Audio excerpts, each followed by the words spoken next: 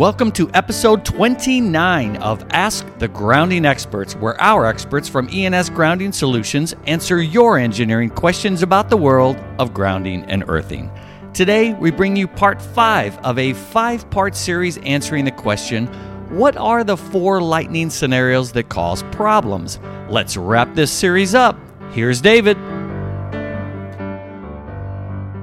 All right, everybody, welcome to part 5 of our 5-part series on the 4 lightning scenarios and how to resolve them.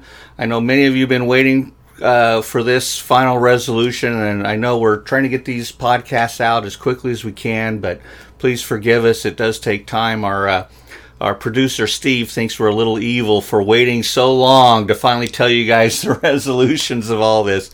But anyhow, here we go. So just a brief summary. If you recall, we had 4 major scenarios of a lightning strike. One of them is an air-to-air strike, cloud to cloud, causes massive electromagnetic fields. They form easily down in your building and causing damage. That's the number one most likely thing to cause damage to you. The second most likely scenario would be a nearby ground strike. Lightning hits the earth. Those electrons, it's like dropping a pebble into water. Those electrons travel across in a wave or a ripple across the surface of the earth, hitting your building, causing all kinds of damage. The third most likely is the lightning strike hits the incoming power lines. There's hundreds of kilometers of these power lines. It's highly likely they'll hit them, and then those lines are just nice copper conductors straight down to your building. Again, they're just trying to find a path to ground. You've got grounding at your structure, comes right in, causing all kinds of damage. The fourth scenario and least likely scenario is a direct strike where it actually hits your building directly. Very unlikely for most cases. Other areas of the country a little higher than some areas. Varies on where you live. But bottom line is most damage isn't coming from a direct hit. But if you do get a direct hit, usually lots of damage, even when you have a good lightning system. It's just a lot less. Something like, if you have a lightning protection system on your building and you get a direct hit, the estimates are something like 99% less damage will occur if you have a good lightning protection system. You only suffer 1% of the damage of an equivalent building that doesn't have a lightning protection system. So those are the 4 scenarios. So how do we resolve those 4 scenarios with our lightning protection systems and grounding systems? So really we have 3 components that we're going to utilize to resolve 4 problems. So the first component is this overhead Franklin-style lightning protection system. This is basically, you can imagine a copper Faraday cage that we're going to put over the top of our building. If you don't know what that is, imagine just a copper mesh, a net, if you would. We lift it up, we put it right over the top of our building, and then we tie it to ground. That copper mesh is going to protect us from a lot of different issues. A quick side note, if early streamer emission systems are not part of the NFPA 780 or the IEC, they're actually banned. You should not be using those. There's big problems with them. There's no evidence that they work, and we would highly recommend you make sure you stay with Franklin-style systems and do not use early streamer emission systems in any way, shape, or form.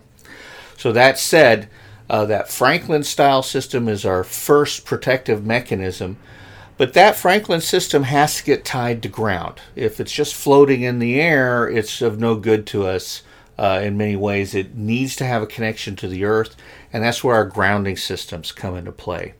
Generally speaking, we have one of 2 systems. One is the down conductors from the lightning protection system go straight into a simple ground rod, or they go into a loop. We like the loops, and this is our second component, which is grounding systems. And the reason we like the loops is, if you can imagine, as the crow flies, you're looking down onto a building. Let's say it's just a perfectly square building, 100 by 100, with 4 down conductors that come down from it. So on the roof, you've got a loop with aerials on it, and there's 4 wires that come down from the roof and go straight down, and they're tied to a ground rod at the bottom. If we were to measure ground rod 1 and it was at 20 ohms, and ground rod 2 was at 15, and ground rod 3 was at 10, and ground rod 4 was at 5, you would see that if lightning hits the top of our building, we're going to have a difference in potential immediately. Most of the current's going to want to try to flow down that 5 ohm ground rod versus the 20 ohm ground rod, and so on. So we're actually generating a difference in current flow instead of an even flow.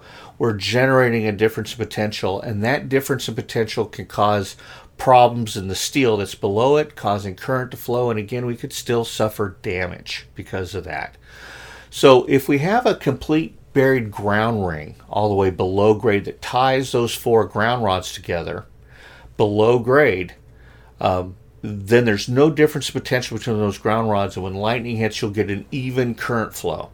Meaning, so if 100,000 amps strike hits your building, 25,000 amps will go down each one of those down conductors evenly, and evenly around the structure, around the ground system, causing an even voltage rise across the entire building. That's our second component that we can utilize. The third component that we utilize in lightning protection systems is surge protection devices. And we see this now, and I believe it's Article 243. It's a brand new article within the National Electrical Code. If you're in the IEC, you've been requiring this. It's at least 2008, maybe even earlier. And what we're doing now is cascaded surge protection systems. So these systems, the type 1 we call it, is right at the incoming power line, power feed, and this will reduce the good rule of thumb for an incoming surge is something like 12,000 volts will come in. This will knock, the first surge protection device will knock it down to about 700 volts. And then you put a second one into the sub panels in there, and that one will knock it down again to, down to about 200 volts. And then you put it in your branch panels, and that will knock it down to about 20 volts. And then at your devices, so we have what they call a type 4. That could be the surge protector strip you're plugging your computers in. Those things will knock it down to usually below a single volt if it's cascaded properly. If you're only relying on that type 4 surge protector like that strip, you're going to see all 12,000 volts, and this is just an average number, to try to knock it down with one device, and it's going to allow as much as 700 volts through. It's still damaging your equipment. This is one of the reasons. There's actually multiple reasons why you want a cascaded system in there. We won't have time today to go into it, but you could have a fault that occurs downstream and come back up, and your surge protection devices, if you put them in a cascade, can actually help you from that as well. But again, just to review on these surge protection devices, you have a type 1 at the main panel, a type 2 at your sub panels, type 3 at your branch circuits, and type 4 at your devices. And by knocking it down lower and lower and lower those surges, you can really help protect your equipment. Plus it helps in case of faults that occur on a back from a device downstream faulting. It can help protect those upstream devices as well. So the 3 components we utilize to protect ourselves from lightning strikes are: 1, a Franklin style above grade lightning protection system that goes on our roofs; 2, a good grounding system below grade to protect us, to dissipate those electrical energies and protect us from some of the other scenarios; and number 3 is a surge protection device to protect us from those other strikes. So let's take our first 4 scenarios. So 1 is an air-to-air strike. So we have this air-to-air strike, goes across from cloud to cloud, causes this gigantic magnetic field to form. How do we protect ourselves from that? Well, our Franklin-style lightning protection system is a Faraday cage, and it helps to protect us from that. Causes our whole building to rise evenly in voltage as that magnetic wave goes across. That copper is diamagnetic. If you recall, we've said this many, many times.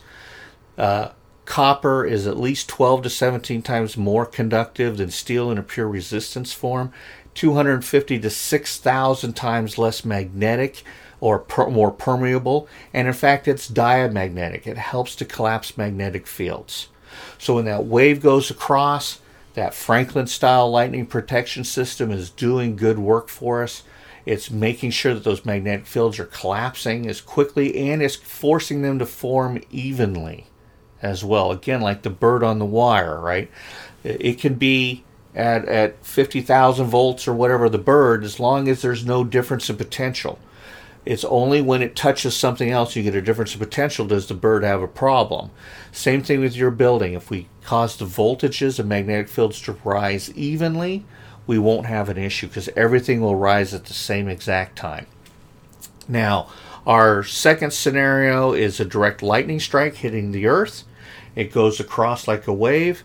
Well, if we have a ground loop around our building, again, it's going to hit that ground loop, just like we talked about the cows in the fields, right? It's going to hit that ground loop, charging our building evenly and moving across an honest, merry way. If we don't have a ground loop and we only have individual ground rods, then that becomes a fault current path for those. So say the wave hits your northeast corner and you just have a simple ground rod on your lightning protection down conductor, it'll go up over your system and down, causing magnetic fields to form inside of your structure. And again, you could suffer damage because you failed to have a ground loop. Frankly, a good lightning protection system always includes a ground loop. Putting individual ground rods is never a complete grounding system, and our code should really honestly reflect that. They currently don't, but they should. So that ground loop protects us from, not only does it protect us from the incoming wave, but it helps to make sure that we stay at even potential at all times. Our third scenario is an incoming power line, right, gets hit and the electricity comes down. Well, that's where our surge protection comes into play. Our surge protection, which is tied to our grounding system, which so it can dissipate those electrical energies quickly and efficiently, comes in, hits our surge protection devices, and protects our equipment, right? And our fourth scenario, again, is a direct strike. The direct strike hits our building. If we have a copper network on top of it, it will protect us, especially if we have a wood structure or a stone structure. It will help protect us that damage from occurring. If it's a steel structure, it helps to reduce the magnetic fields form. If we have a buried ground loop, it helps to protect us because it makes sure that our current distributes evenly as it travels down into our grounding electrode system. Plus, that ground, because we have so much current, right, that loop becomes our single biggest grounding electrode. If you recall, and you'd have to go back to our sphere of influence, when you have single ground rods, you're only talking about a sphere of influence. Say you have 4 10-foot ground rods across a 100 by 100 building. Well, that's the sphere of influence. You have 4 20-foot spheres of influence, 10-foot spheres of influence on each of those ground rods. That's it. But if you have a loop, now you have the sphere of influence of 141 feet across that structure. Because you've got a 100-foot ground loop, you're going to have a much lower resistance to ground, a much better ability to handle and divide and conquer and get rid of that current efficiently and safely. And if you have people leaning or touching against the building, you're also inherently helping to provide a step and touch voltage safety network for personnel that might be leaning on the building during a lightning strike, because now their hand might be at 1,000 volts, but their feet will be energized as well. You'll have to go back to our step and touch voltages to gain that. So, in conclusion, we have 4 main lightning risk scenarios, and we have 3 solutions to resolve those 4 scenarios. A Franklin-style lightning protection system, a grounding system with a complete ground loop and surge protection, and that should protect you from the vast majority, 99%, of all types of lightning damage that could occur to you.